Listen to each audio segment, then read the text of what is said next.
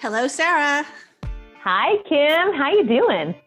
I'm doing pretty well today. How about you?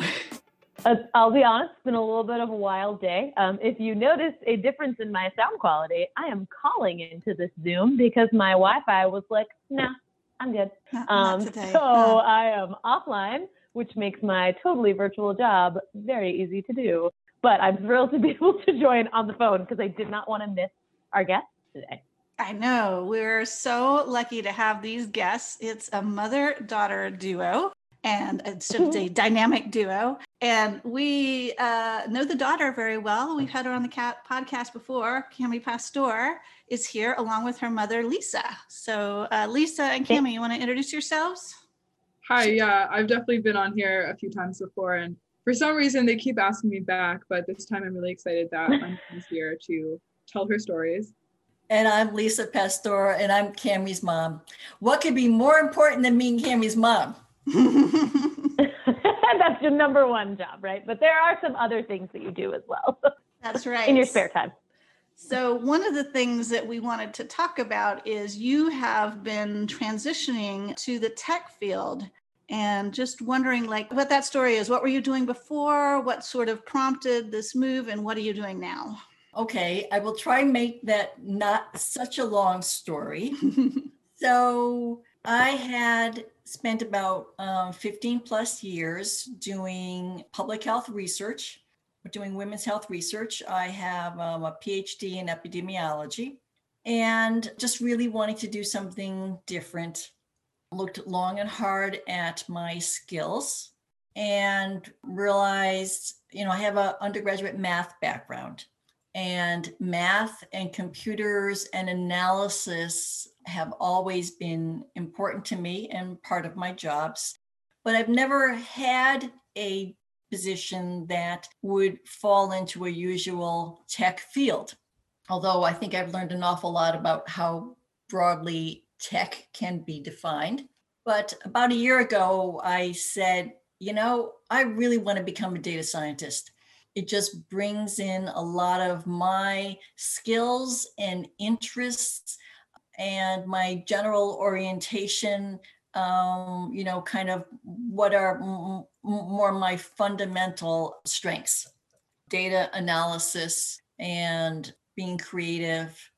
But along the way of applying for jobs and studying for certifications as a data scientist, I was offered a job as a COVID-19 epidemiologist for the Virginia Department of Health. And that's what I'm doing now. It gave me the break from what I was doing that I sought. This would not be considered a data scientist position, but it might very well also be the most important job, the most impactful job I will ever hold in my lifetime. There are certainly major pluses to it, even if it's a pretty intense job. What is the job? What do you do? It sounds very important. So, fundamentally an epidemiologist studies disease in groups of people, as opposed to you go to your doctor and, your doctor's helping you figure out what's happening with you. So epidemiologists look at disease in large groups of people. And so I've been doing that sort of research. But as a COVID-19 epidemiologist, I am helping the team of people, and I'm with the Rappahannock Area Health District, which is around the Fredericksburg, Spotsylvania area.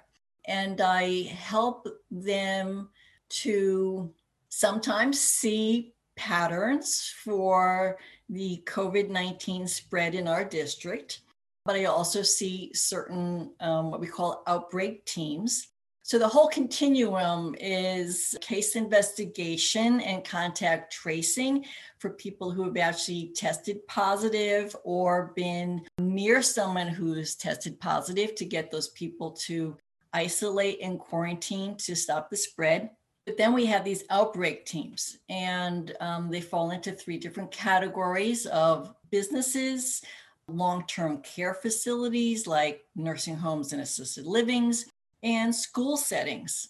And I oversee some of those teams because we are talking to people all the time and trying to make a difference right then, right there, no, you cannot, that person who is tested positive, who is working in your workplace, yes, they need to go home. They should not be working today.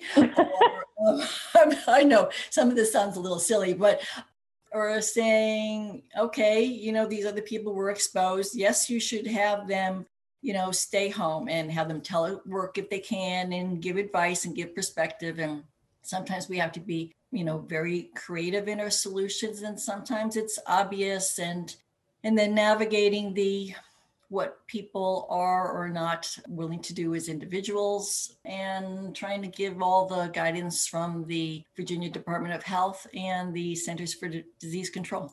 Yeah, that's so fascinating. Thank you for doing that. Yes. Oh my goodness. I was on a call with our families this weekend, and we have people in Tennessee, New Jersey, Texas, Virginia, and Vermont. And it was amazing, first of all, how all those different states do things so differently related to COVID, especially the vaccines. We were talking about the vaccines. And also how much we know about, I know there's a lot we don't know, but we're becoming these, we're learning way more about viruses than I think we would have ever, considered knowing about in the past. Yes, I have no doubt that this will raise the overall almost like the medical intelligence of the average person and their ability to, think about these things. Because I make a joke about it sometimes when I'm on the phone with somebody. Whoever thought that PPE would be like a part of normal conversation? 11 months ago, when we started hearing about this, nobody knew what PPE even stood for. I'd never heard of it. And now it's part of language. I think that's something that's been really interesting to me, hearing all of your stories over the dinner table and things like that, is that even though you're an epidemiologist and you're studying this disease for a whole health district, that a lot of times it comes down to an individual's knowledge or understanding of how the virus works and their decisions on, how they want to react or how they want to keep themselves and others safe. And that can change the whole game for an entire region. And you are absolutely right. That's something else in terms of, how this changes, how this whole experience will change people. Right now, everybody has to make risk decisions all day long for everything. So risk is something we talk about all the time as an epidemiologist. And people in workplaces have talked about risk in different ways, like in a bank, risk has to do with, whether or not you're going to, pay back that loan. But now everybody is assessing risk. Do you go to that restaurant or not? Going up to a drive-up window, do you have to put on that mask or not? And then, of course, you have a lot of people who are just sick and tired of the whole thing. And so it runs a great gamut. And, Cami, I'm sure you can talk more about what you do or you don't see at the university, or, there's certainly impacts of also all COVID and, the whole telework aspect, in the tech field. Actually, I'm probably taking off in another direction. I'm sorry.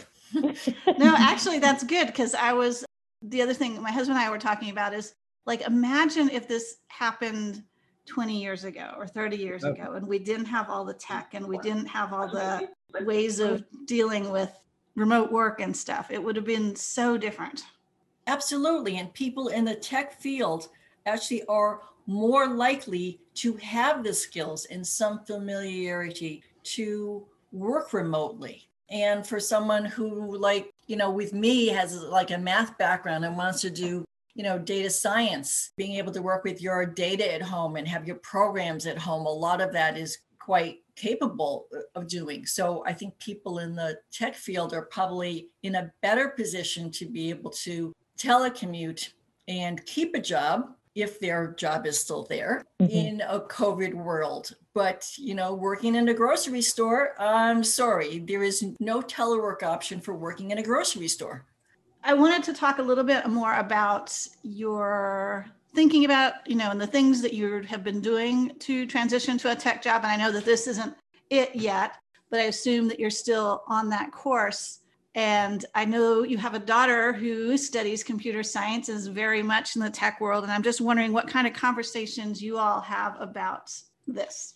I guess from my perspective, I feel like it's been a slow transition because we do have a very talky, very lively dinner table. And so, I'm an only child, so I have no choice but to hang out with both my parents. And so we sort of talk about everything all the time. So I've talked about plenty of stuff, my courses, but more, technology in the news. And especially the other times I've been on this podcast, we've talked a lot more about MozFest, Tech Girls, diversity in STEM, new educational practices. Even recently, they've been looking a lot at facial recognition and other sorts of algorithms that sort of encode bias. And that's sort of really my most interesting area. So I tend to talk about that a lot. But for me, I don't think that my mom is really going through so much of a transition because, like she said, she has a background in math. And then for public health, she's done biostatistics.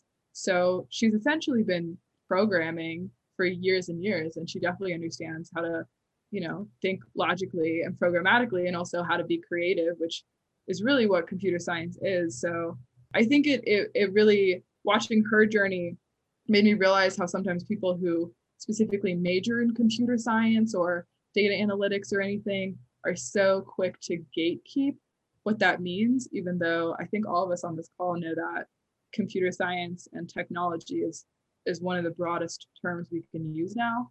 But I really feel like it's not so much of a transition because she's using all of the skills she's had in all of her previous jobs. And I'd say from my perspective, Cami being a computer science major has definitely influenced my career thoughts in practical and broad ways. The broad ways are because of, either her internships she's taken or talking about different employers. I've thought about different possibilities for myself, become aware of different organizations like Charlottesville Women in Tech, as well as different employers and job boards. And in a more practical basis, I also think my skills are perfect. I think it could be a very seamless transition. But I also think that maybe because of the gatekeepers, I'm not exactly sure. I'm not sure I look like a card-carrying data scientist. So I have also spent quite a few months exploring, did I want to go for a master's? Do I want to go study for anything in particular? And I did find a fully remote master's program. I get that because it was a master's, or maybe it was a certificate. I'm not exactly sure, but it was through a university. And I looked at it very seriously. And then I sat down with Cami and I said, you're going to be able to read these course descriptions and understand them more than I will. Can you help me determine which of these two tracks would be best for me? And she was able to look at it and say, basically, which courses were going to give me you probably didn't talk about it, Cami, like a hard deliverable, but it was a skill that I could actually put somewhere on my resume or my LinkedIn or someplace and say, I learned X, Y, Z, as opposed to these really broader soft skills, which I'm not really needing the soft skills with my work experience. And so you helped me evaluate it. And in the end, I decided not to go for either program and do something else instead. So that was extremely beneficial. Yeah, there are a lot of buzzwords in computer science. So I think sometimes having someone who's either in the field or more connected to the field you're trying to go into sort of gives you almost a translator.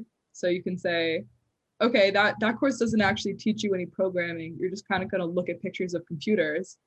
Or even knowing when going into a job interview, sometimes people are looking for the most specific things. And if it doesn't matter what your prior skills are, if you don't know the language that they're looking for, then you're automatically going to be disqualified, which is really a bummer, but it is the way things are. So you have to be prepared for it.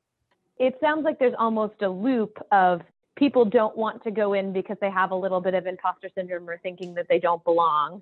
And then the language describing that first step can maybe stop people from wanting to get involved. You can't know the language until you get involved, but you can't get involved if you don't know the language. And I wonder how much gatekeeping happens there. How many people don't get involved because they look at those courses and it's really hard to tell from the outside what's happening in there. And maybe job descriptions too. I'll give just a quick story that sort of always haunts me related to that. I was hanging out with a friend a while back, and he told me that when he was in his internship, they do some sort of evaluation or assessment at the end of the semester or the summer where you have to meet with one of the big bosses at the company. And I don't know, however you do then, they'll evaluate your performance during the internship and decide if they want to give you a full-time offer.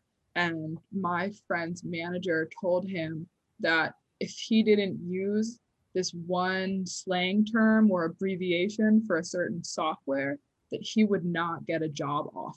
And I was floored, because that has nothing to do with his performance for the entire summer, which they've watched, so they know how he is, you know, in terms of his hard technological skills and what he's like as a person. And sometimes they care about these little things, these image-based things. And, you know, he was able to use this term and get the job. But if he hadn't had that in through his manager, he could have done the exact same job the whole summer and it wouldn't have made a difference. Gosh, that sounds like a tech bro thing. Yeah, that's exactly what I thought. So frustrating. Too. And I wondered if I would have gotten that, since I'm not a tech bro, if I would have found out about that term. We've talked to Cami about this a lot, but Lisa did a session at the Charlottesville Women in Tech Summit last fall called Self-Assurance in the Imposter Syndrome, and shared some awesome resources. And we're going to share the video. So cool. I know we're going to share the video link in our resource page, but Lisa, I just wanted to, we don't have a lot of time, but if you want to just give a little summary and why you are passionate about this topic. I think imposter syndrome and lower self-assurance is just very common in women, regardless of where you are, like what level job you have in your organization. I know people have told me in the workplace that I come across as very self-confident, but I absolutely have either walked into a meeting or walked out of a meeting and thought, I do not know what I'm doing. And those are not necessarily contrary. It's very real. And why I wanted to be able to talk to people about this is to help everyone become, first of all, a little more aware of how common it is, because some women talk easily about everything and all their doubts with other people, and others don't talk to anybody about it. And if you know that you're not alone and it's common, I think that just helps dissipate those negative voices in the first place.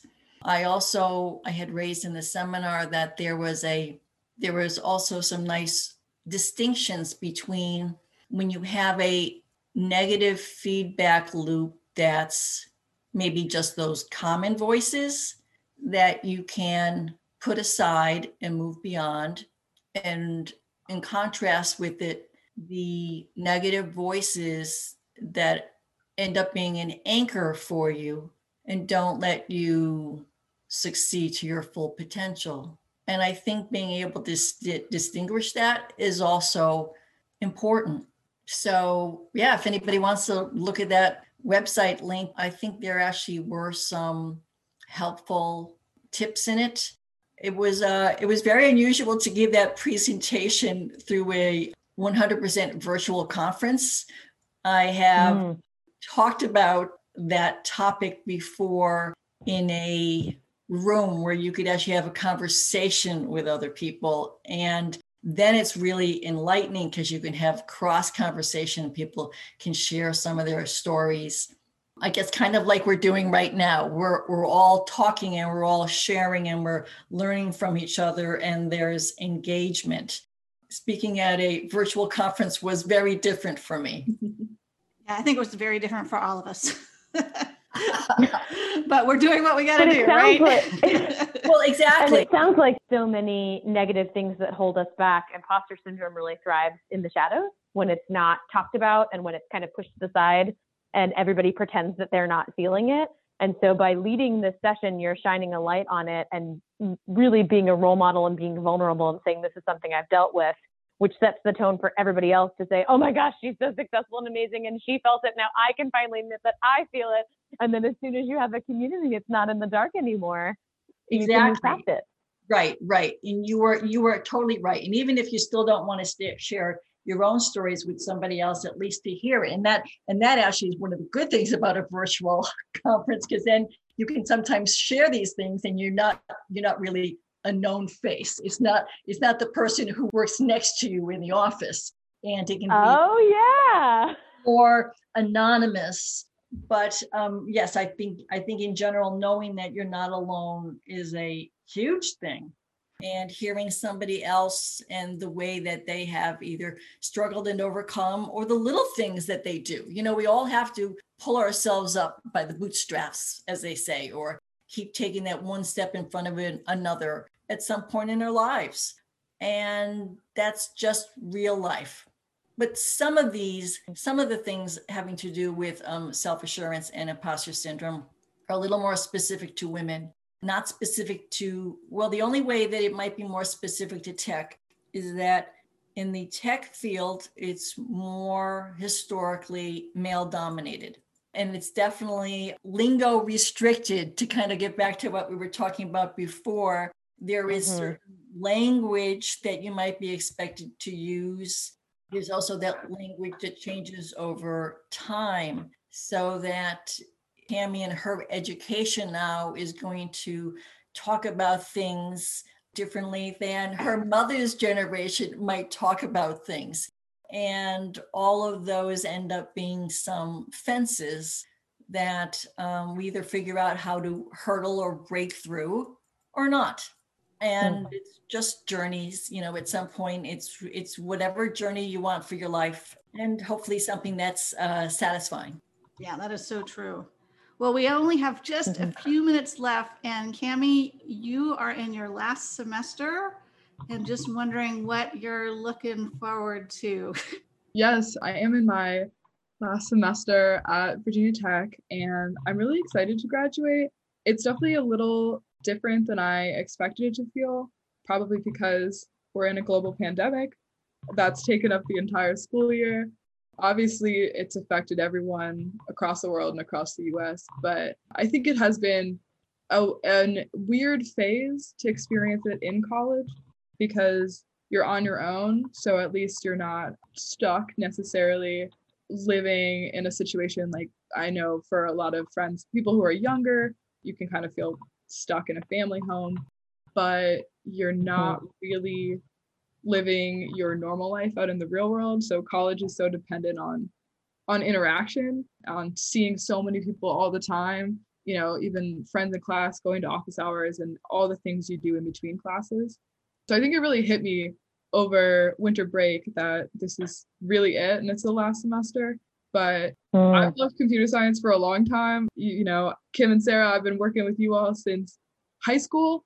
So fortunately, I remember at orientation for the College of Engineering, they were like, 50% of you are going to change your mind about your major over the course of college. And I was like, that'll never be me. And you know what? It wasn't. I still really love computer science, and I'm excited to be able to practice it out in the real world. And I hope that it's what I want it to be. But I think my mom's journey has been pretty inspirational for me, in that you don't have to stick with something if you don't like it, and you can use your core set of skills that you're good at and your interests to pivot. But there's no reason to stay in something that's not engaging or fulfilling, because there's so many other jobs out there, and you can go get them and make that career journey whatever you want it to be. Awesome way to end the program. Yes. Lisa, I'm all teary-eyed here. Yes, you should be very proud of each other. There's so much support from both directions, and the way you're inspiring each other is so great. I love it. We are very lucky, both of us. We're actually coming out with a mother-daughter coloring book all about empowering women. Please do. Please. I would totally buy that. You know I would. Well, Lisa and Cami, thank you so much for joining us on this episode. And we look forward to seeing the journey that both of you go on. Thank you for having us. Yes, thank you. This was actually quite fun. Thank you. Yay, thank you. I have never done a podcast before, and this was very cool. Awesome. Well, now you can add that to your list. Note, like, I am now a podcaster. Like, add it to the things I can do. All right. Well, until next time. Tech, love, and happiness.